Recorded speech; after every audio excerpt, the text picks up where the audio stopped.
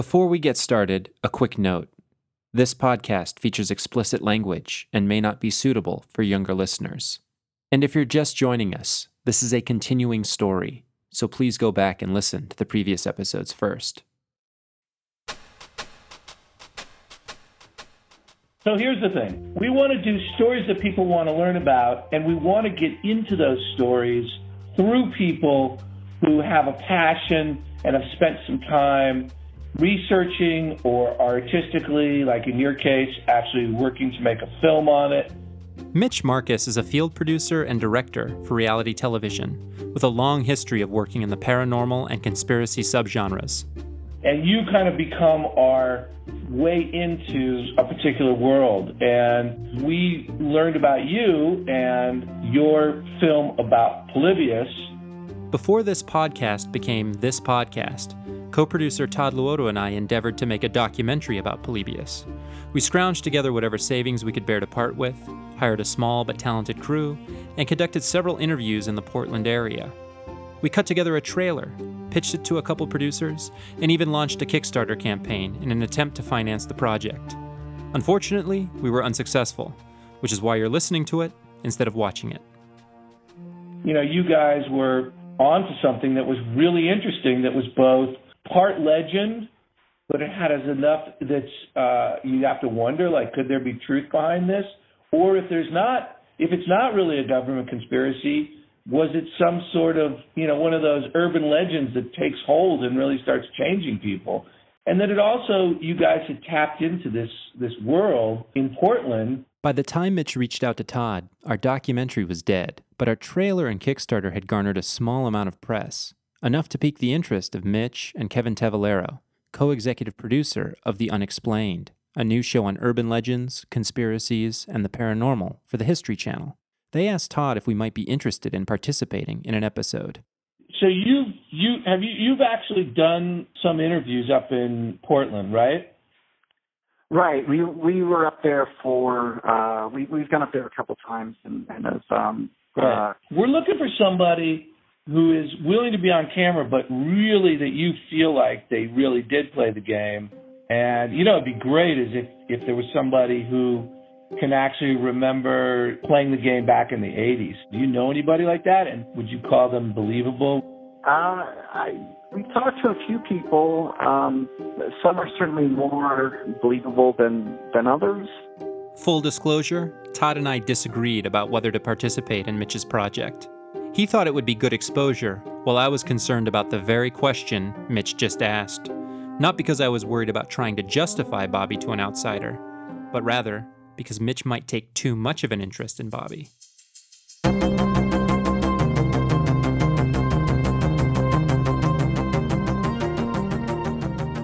I'm John Frechette. This is the Polybius Conspiracy, a production of Showcase from PRX's Radiotopia.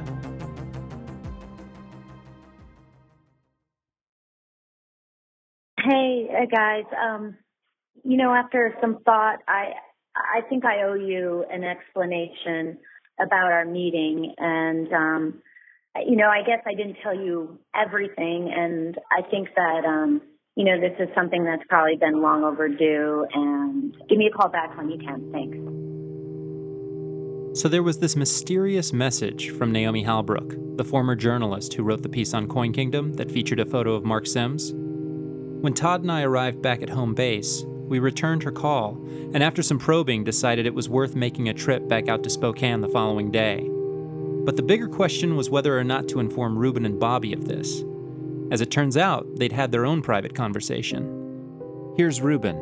I know that it gets harder to tell the truth the longer that you've been telling a lie. Bobby had phoned Ruben to apologize for his behavior on the trip, and by Ruben's own admission, found a sympathetic ear. I can only imagine the prison that this guy's built for himself.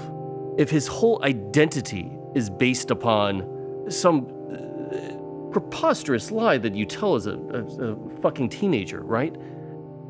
What kind of self-deluding crazy person is going to stick with that story and isolate themselves the way that he has? If it wasn't true, is what I felt Ruben wanted to add, but didn't need to. The thing was, Bobby had argued to him, In a weird way, Naomi had validated his story. And it gives me pause. He said, listen, that's confirmation. I mean, Naomi confirms that I, Bobby, have been telling the same story for some 34 years now. Yeah, and you would say that even knowing that Naomi said he was contradicting himself in his stories, and Bobby even admitted to that. I think what he was desperate to have me believe was that there was some sort of constitutional truth to what he was saying, that there was something in his voice. I didn't hear a liar.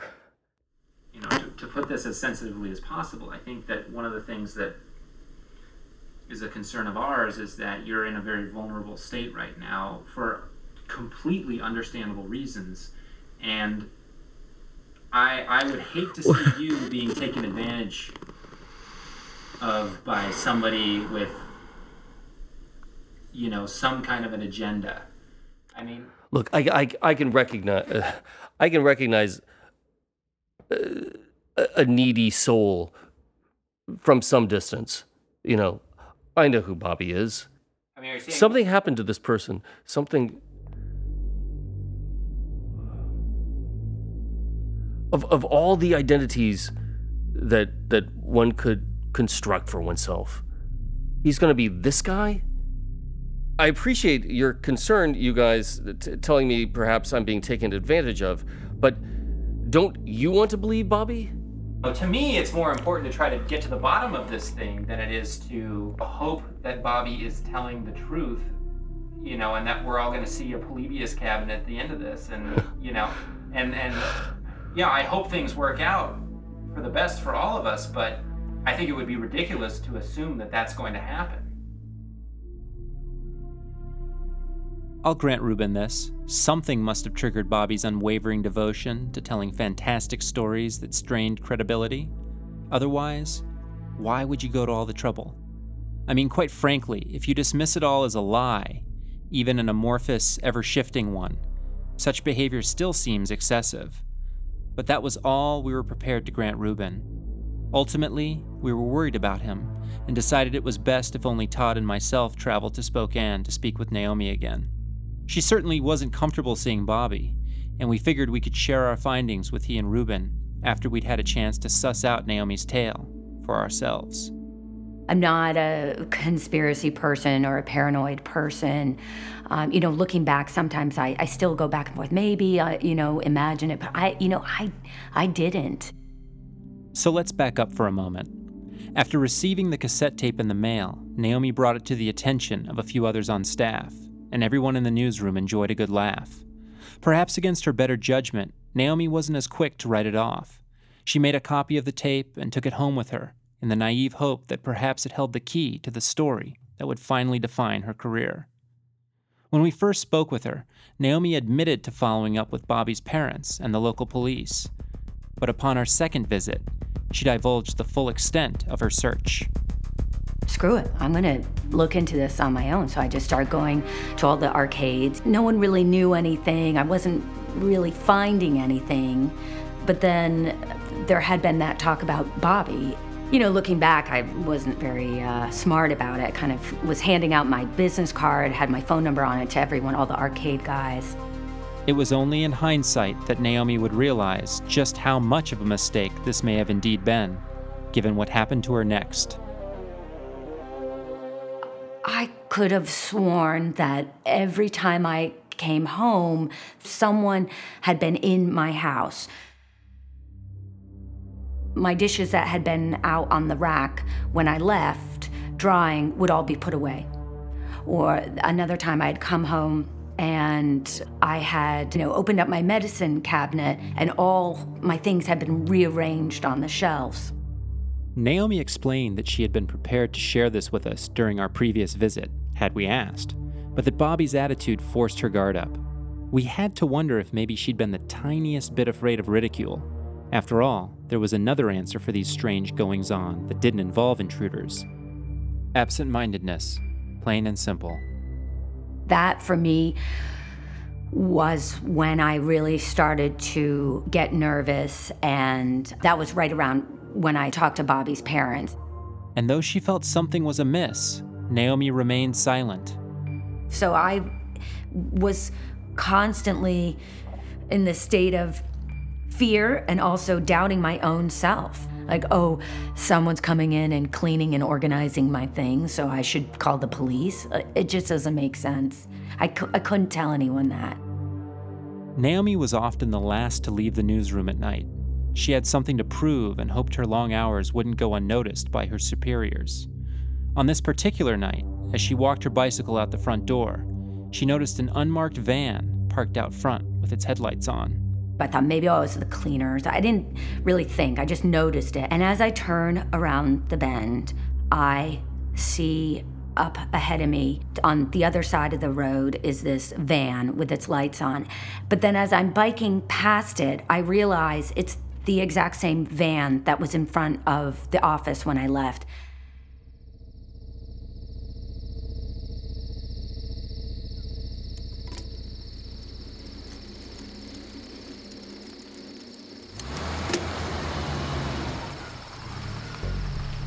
And then all of a sudden, I remember distinctly, I see these headlights right in front of the bike, and I realize the van has flipped on a U-turn and is now following me.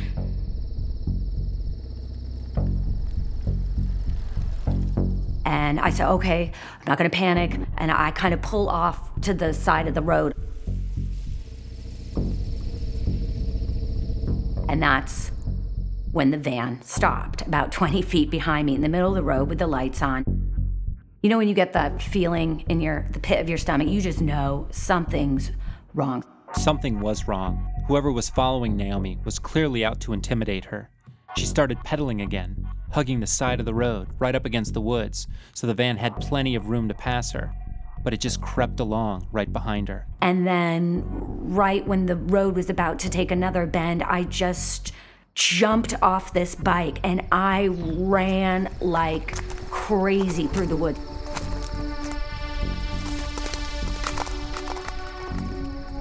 Naomi says she hid there under cover of darkness, and all the while in the distance, she could hear the sound of the van's engine idling.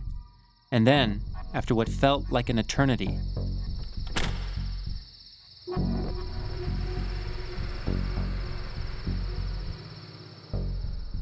and then I eventually came out of the forest and van was gone and my bike was gone. I didn't tell anyone about that van. Not even the police? No, definitely not the police. I know this sounds crazy, but I just thought that no one would take me seriously and to say I'm paranoid. Which is a weird thing to say, because a crime was committed. Forget about conspiracies, forget about the tape. Someone stole her bike. And maybe there's nothing more to it than that. I pressed her on this, and Naomi just felt like, at the end of the day, bicycle theft is pretty insignificant in the eyes of law enforcement. And she had her own doubts as well. Maybe the phantom in her house was nothing more than work-related stress, lack of sleep, and momentary absent-mindedness. It wasn't more than a week after the incident with the van that Naomi decided to perform an experiment. She left the copy she made of the cassette out on her coffee table before she went to work. That night, she came home late, as was usual. And the tape was gone. And that's when I knew, okay, I get the hint, I get the message you're sending, I'll stop. Even though her ordeal seemed to be over, there were no more unmarked vans or pangs of suspicion when she opened her medicine cabinet. Naomi never quite felt comfortable again. Every night when she left the office, a paralyzing anxiety gripped her as she scanned the parking lot, and her hand trembled without fail every time she slid her house key into the deadbolt. She remained at the Tribune for a few more months before deciding it was time to leave. She is now completing a book on hiking trails of the Pacific Northwest, and she has not ridden a bicycle since that night.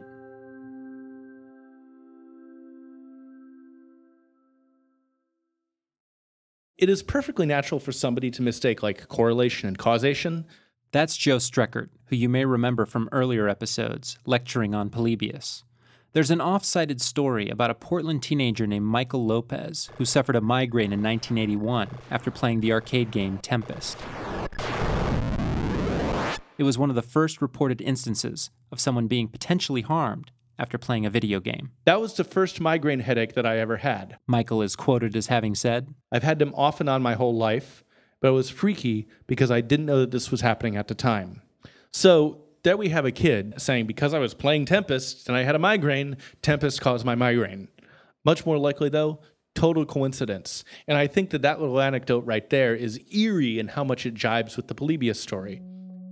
Not only is an unmarked Tempest prototype one possible explanation for Polybius, Joe's story effectively illustrates the tendency of many we've spoken with to confuse causation for correlation. As in, I got a prank cassette in the mail, in the ensuing weeks I misplaced some personal items, and then some delinquents in a van stole my bike. Or, my partner left me and was subsequently spotted at a Polybius walking tour, so my partner's disappearance must somehow be connected to Polybius.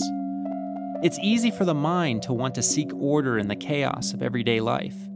This, in large part, may be where the cultural obsession with conspiracies stems from. The admittedly compelling notion that there's an invisible web connecting disparate events. Hey, Bobby. How's it going? I'm on with Todd as well. Todd's here. Hey, Bobby, how's it going? Going okay. Todd and I decided not to tell Ruben or Bobby about our visit with Naomi. There were too many things that seemed speculative or impossible to corroborate. And there was something else that we hadn't told Bobby. Heard you were in town doing some other interviews. Well, I wasn't. Todd? Yeah, sorry. It's pretty busy here. I would have said hello. Kind of quick in, quick out sort of thing. Todd had decided to appear as a guest on The Unexplained, the conspiracy-minded show Mitch Marcus was producing for the History Channel.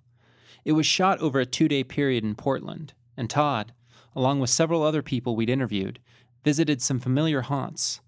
Bobby and his walking tour were not among them. I heard you were down at ground control. Like, you had a whole crew down there.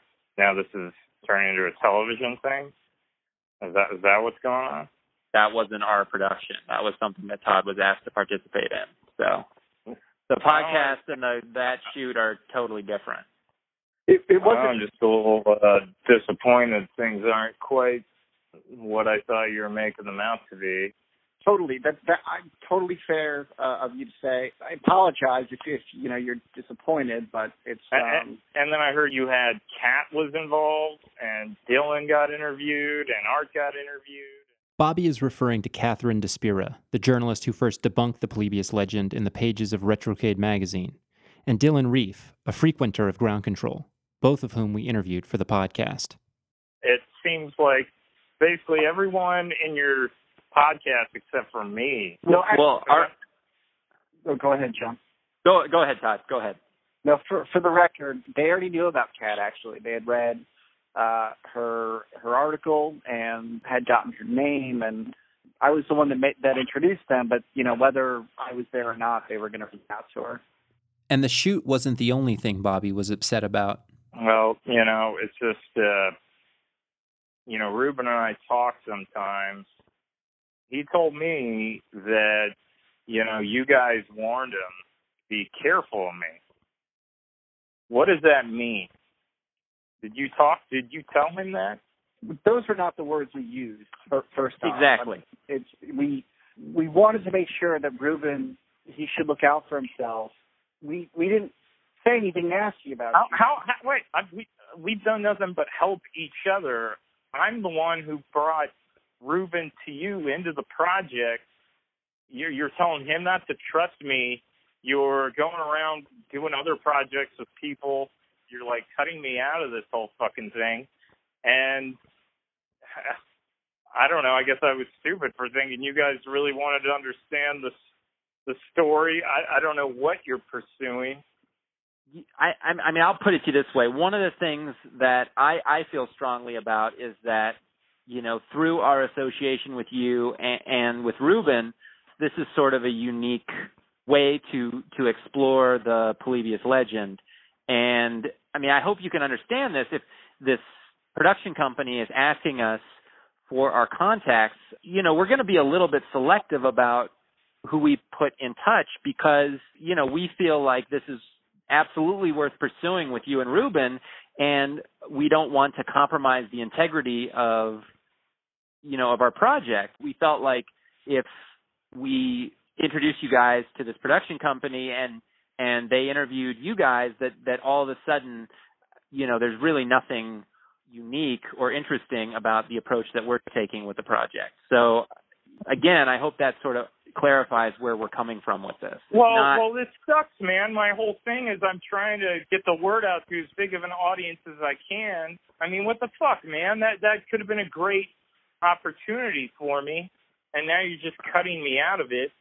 I'm just starting to question this whole dynamic or working with you guys at all. This just does not sound right to me at all. I don't like this. Though we tried to explain our intentions, Bobby wasn't having any of it, and that would be the last time we spoke to him for several weeks. Ruben, too, for one day not long after, he texted to let us know he was heading home, having run out of leads. It seemed like whatever journey we'd been on was coming to an end. Until one day, Todd received an urgent call from Ruben. He'd found his missing partner, Mark.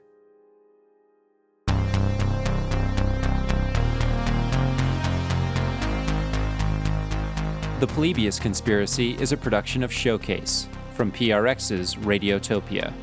The series is produced by Todd Luoto and myself, and executive produced by Julie Shapiro. Original artwork for each episode is by Jin Lim. Music for this episode was composed by Rishikesh Hirway and Restricted. You can learn more about both of them and see bios for everyone we interview at radiotopia.fm/showcase. I'm John Frechette. The mystery of Polybius continues next week.